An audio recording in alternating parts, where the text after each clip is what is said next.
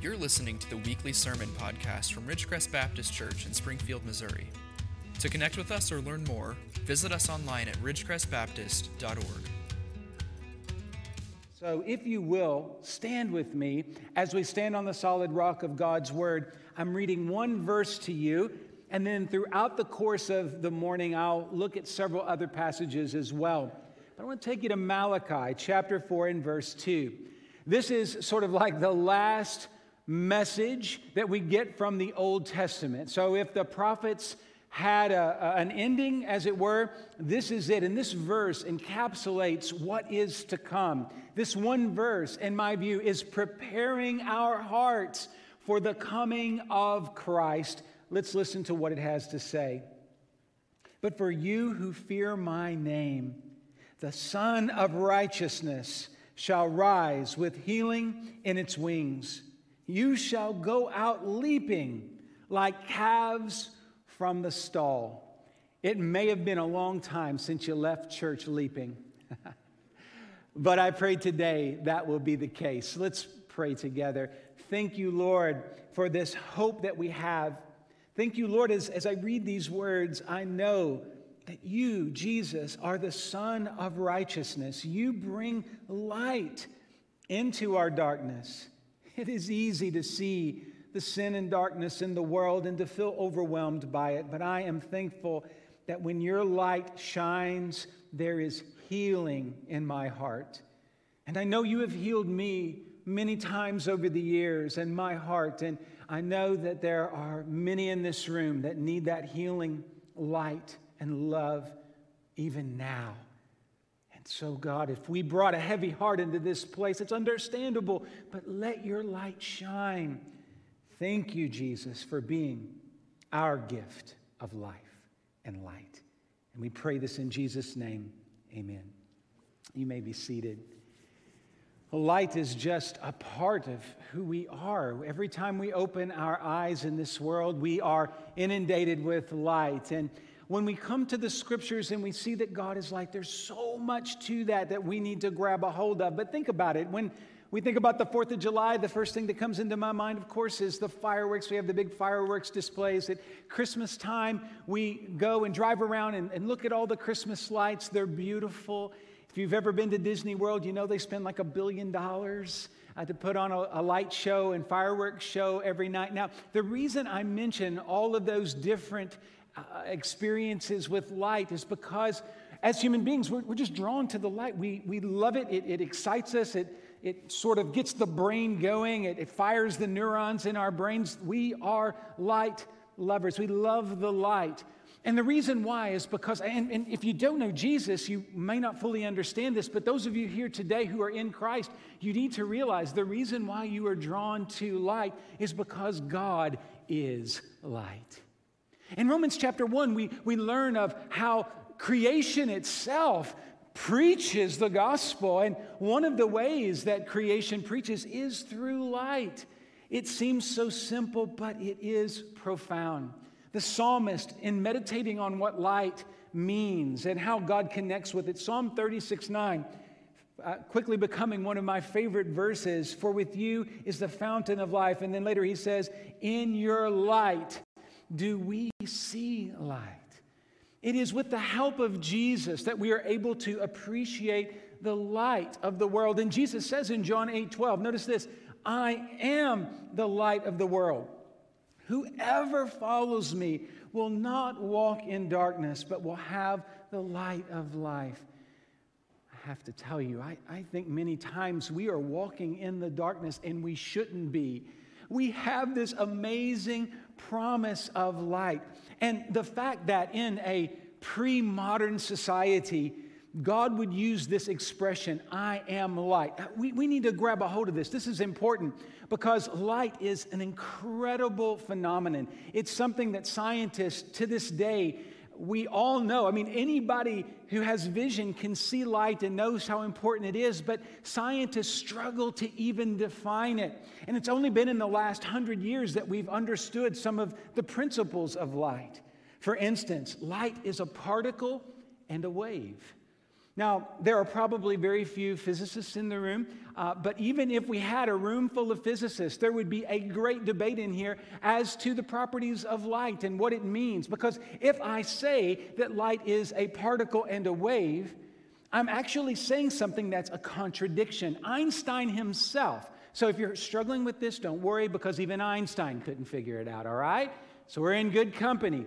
Einstein said it was an impossible thing to get our minds around. And in the scientific community today, when we follow people maybe on Twitter, or if we read what they say on Facebook, if they're totally committed to science, they like to say, well, you know, everything I believe is proven by science. And then you start reading scientists and they're like, yeah, this thing called light, we don't even know what it is. We don't understand it. There's a mystery here. There's things that we have to, right now, just sort of believe and trust in. And brothers and sisters, that's our language. Amen? Believe, trust. When I think about Jesus being the light, one of the things that my mind begins to think about is yeah, light's hard to explain, and so is the virgin birth. When you sit down and try to explain to someone the Christmas story, it's biologically hard to describe. It's an awkward conversation, but it's a biblical truth. Quite frankly, when we get around to Easter, we have a similar problem because we're talking about a guy who died on a cross and 3 days later rose up from the grave. The things we believe are spectacular, awesome, and radical. The problem is we don't act all that awesome, spectacular, or radical with our faith. We need to understand that this simple idea of God as light should transform everything about us. We need to realize that we are being called into something radical. Now, these things I've talked about with light, the people in Jesus' day wouldn't have understood that. But Jesus doesn't say, I'm like light. He says he is light. This is interesting. Now, I don't want to get all Star Trek on you or whatever, warp speed or whatever, but if we could travel at the speed of light, this is really interesting. Light, at its speed, it is timeless. Einstein said that if we could go the speed of light, we would literally not be in time. We would be in an eternal state. Well, that sounds a lot like God to me. God is eternal. Everything about what Jesus says here can truly blow your mind if you let it. There is something beautiful here that God is trying to tell us. He's telling us when he says that he is light, he is telling us that we have a message here that can do more than just deliver us from evil, though that's a really good thing. I'm talking about delivering us from evil, but transforming us. Church, it is time that we absorbed the sunlight of Jesus and allow the world to see that we've been changed. The church today needs to regain its radicalness. Now, let me make this clear. What I mean by that is a radical type of message and a radical type of living where we are giving our very best to the church, to Jesus. What I want to see is more than just people illuminated with truth. We need to see people transformed by it. The book we've been reading, The Seventh Birthday, during this Advent season, today I'm going to be looking at and drawing a few ideas from today's reading and tomorrow's. But one of the things that Winslow and Carr talk about is that Jesus is God's magnum opus, his major work, his most beautiful gift to us. And church, I hope that you have received that beautiful gift, that perfect light, and that you're going to do something with that light in this world. Let's talk first about the light kindled. Now, that word kindled, it's not just the little device that you read your books on now from Amazon, right? The Kindle. Similar, same word, same root, but we know if we have ever put a fire together in a fireplace or at a campsite, we know that we need kindling. We need those smaller bits of wood that can get the fire started. And church, I believe that Malachi 4:2 is that kindling. And quite frankly, if we want to go back in time and look at all of the prophets, each one, every book of the Old Testament, let's just say there's 39 pieces of kindling that we've been given in the Old Testament, but it's all meant to get a fire started. That the New Testament time, when it came, that everybody would understand that the light that the Hebrew Scriptures had been referring to was no one other than Jesus. And these verses, I believe, in Malachi 4, but if you get into the New Testament, especially the stories of Christmas and the coming of Jesus, what we realize is this is where the light was ignited for the world to see. And we need to realize if we will fear the Lord, it says right here in Malachi 4:2, the Son of Righteousness shall rise with healing in its wings. The message of the gospel, the light of the gospel, yes, it illuminates our minds. It lights up our brains and all of the things going on in our heads, yes. But understand this, that we're not here to just have a truth that we feel good about, but we have a truth that should light a fire in us. And we need to be ablaze with this truth so the world can see that what we're talking about is not just another way, another lifestyle, another methodology, but truly life. It's our privilege to let the light shine, to bring it into the world. It is the gift of God. The light of Jesus is the very gift of God. And we want to bring that light and the warmth of the gospel to everyone we come in contact with. Remember Samson? Samson's name meant sunny or sunshine. And yet what he brought was so dark. He brought violence and death. We talked about that a couple weeks ago and talked about the negativity there in that story. But even Samson in all of his brokenness is pointing us to a light that would come. In fact, Malachi picks up that same concept of the sunlight. And what we realize is that where Samson failed because of anger and violence, Jesus succeeded because of his humility, his grace, and his willingness to lay down his life for others. There's a lesson here. If we want to be a part of the gift of God, if we want to share the gift of light, then we need to allow God to change us, that we can become servants of one another and servants of the church and of Christ. That's what God is calling us to. And I believe that Christmas light leads to Christmas joy. That last line, you shall go out leaping like calves from the stall. I know that many times we leave here and this service, you're probably thinking about lunch. I don't know what you're thinking about. The first service, they're thinking about getting out of here and figuring out how to beat traffic. I don't know what it is, but I don't necessarily think that we're good at leaving church and we're leaping like calves from the stall. Maybe at the Pentecostal church they are, I don't know. But here we may not do that. Now that's no one's fault. Our tradition is a little more laid back and chill. That's okay? So I'm not being hypercritical.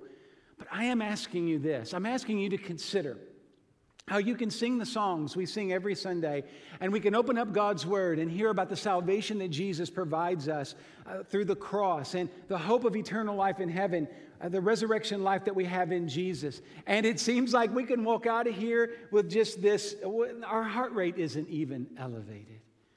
We have these fancy watches that'll, read our heartbeat and everything else. And I just wonder, as we're hearing about the gospel, if our watch is telling us that we're about to, that we're about to flatline, The heart rate seems to be going down. Why is that? Well, I'll tell you one of the reasons why I think. It's because we've heard this message a lot. If you are here today, you've probably heard me. If you've been a member here for a long time, you've heard me preach scores of times. You've heard maybe hundreds, if not thousands of sermons. This is nothing new. At Christmas time, listen, there's nothing I can say to you about Christmas that you haven't heard a million times before. But the sad reality is that just like this year, just like last year and the year before, you have not had a fire in your heart, a fire in your belly for Jesus in a long time, and that's not okay. The radical transformation of the gospel requires us to be new creatures, new creations. We need the kindling of the Scriptures to light this flame. John the Baptist's father, Zechariah, he sung this song, and directly before Christ's birth, he said this: because of the tender mercy of our God, whereby the sunrise shall visit us from on high to give light to those who sit in darkness and in the shadow of death, to guide our feet in the way of peace. That's who Jesus is. That's what Jesus would bring. John chapter 1, notice this. The prologue of John, talking about John the Baptist. Listen to these words. There was a man sent from God whose name was John. He came as a witness to bear witness about the light, that all might believe through him. He was not the light, but he came to bear witness about the life. Last week I said that John the Baptist is the bookend. He's the punctuation mark, the period at the end of the Old Testament. But notice that the last words of the last Old Testament prophet is pointing us to Jesus and the light of Jesus, the sunrise from on high, the tender mercies of God. Jesus, he is in the business of chasing away shadows and darkness and guiding us in the way of peace. This week in my Bible reading, I was in Romans, and in Romans 16, there's this very unusual verse that talks about how the peace of our Lord Jesus is going to crush. Did that wake you up? Trying here. Crush Satan under heel. Now, what's funny to me about that is, okay, you're thinking peace and love and light, and then crush. Satan is crushed. What's interesting to me is that light has no weight. You can't measure the weight of light. It doesn't really have any measurement like that. But light, God, Jesus is the light of the world. There is no weight, but that heel will crush Satan and darkness forever. The mystery of the gospel is that the light of Jesus will crush the darkness, not just dispel it. That just sounds like a polite, darkness, move aside. But Paul says in Romans, no, Satan and darkness will be crushed. And this is why we have to make sure that our hearts are kindling, that we are providing just enough of ourselves so that the light of the gospel can ignite in us. Why? Because we want to crush Satan. The light in us gives us a spiritual weight, the ability to push back against darkness. And we need to do that because of the long night of sin. The next 7 days are some of the longest nights of the year. December 21st is the longest night of the year, and Christmas only has 5 more seconds of sunlight. Enjoy them. All 5 seconds. On Christmas, it's interesting that we would have the darkest time of the year. But if you think about it, you don't go see Christmas lights during the noon hour. No one says, hey, let's take a lunch break and go see Christmas lights. You don't do that unless you're working the night shift, right? Okay, you're taking your lunch at 3 in the morning, works out great. But at noontime, no, it's not. The light shines the brightest in the darkness. And I think at Christmas, church, this is our opportunity to shine. It is a longer period of darkness. And it's not just the metaphor I'm using here about the literal darkness, the length of the day or the shortness of the day, if I were to put it correctly there. But what we're talking about here is the darkness that inundates the hearts of men and women, boys and girls. In the gospel, we are told that Jesus is the light of men. Let me read to you what John's gospel says, chapter 1, verse 4. In him, Jesus, was life, and the life was the light of men. The light shines in the darkness, and the darkness has not overcome it. That's good news. That is good news that we have the light. We are here today, and if we had time for everyone to give a testimony, if you are a Christ follower, my guess is that it's not always been about your memoir would not be my time in the light, how good my life has been, how perfect my life has been. No, most of us in our testimony, if we could share it with you, we start with our darkness. We tell you about our failures. We talk about the many times things have not gone well, but that's okay. We don't mind telling you about our darkness because the high water mark of our story is, I saw the light. I found the light. It found me. I have been changed by Jesus. Earl Ellis was one of my professors at Southwestern. He was an interesting guy, a true genius and great New Testament scholar. He says this: light and darkness are opposites, but they are not equals. Now get that in your head. They are opposites, but they are not equals. When light and darkness collide, the light wins every time. That's what verse 5 of John 1 says. The light shines in the darkness, and the darkness has not overcome it. The old King James said comprehended. It can't comprehend it. It can't overcome it. When the light is shining in you, the darkness flees. So I think Christians need to do this. Talk about application. Instead of talking about how dark the world is, let the light of Christ shine through you and change it. Stop complaining about the darkness. I am tired of it. And it seems the older we get, the easier we complain. And that is not okay. If we are mature believers in Christ, we need to be acting like we are one day closer to glory, that we're one day closer to the light of heaven, where there is no lamp or moon or sun. There is only the light of Jesus. If we're getting closer to that, and by the way, if you're getting older, you're getting closer. If we're getting closer to that light, then we should be spending less time dabbling in darkness and more time experiencing the light and letting it shine through us. I want to challenge you. That's what I think that's what Christian maturation is. To grow up in Jesus is to be more of a light bearer instead of being, Eeyore, in your small group. Oh, well, must be the end of the world. I've heard that all my life. I've been, around churches all my life, and bless our hearts. I'm saying it collectively. Bless our hearts. I don't think Eeyore should be our patron saint. I just don't. We need to have some optimism and act like we're heading toward the light. And by the way, we're not just heading toward, that light and death. People with near-death experiences, I saw, a light. I was going towards the light. Listen, we're not talking about just any old light here. Jesus is the light. And we need to understand that it's important for us. It's good to read and to know things and to be exposed to other truths. That's fantastic. But ultimately, Jesus is not another lamp in the world. He is the light.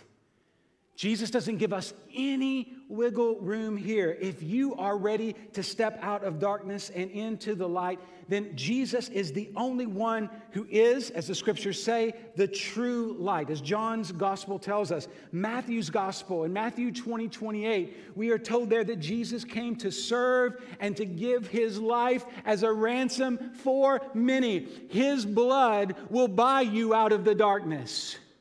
His blood will redeem you from the curse of the law. If you are in darkness, that is a choice.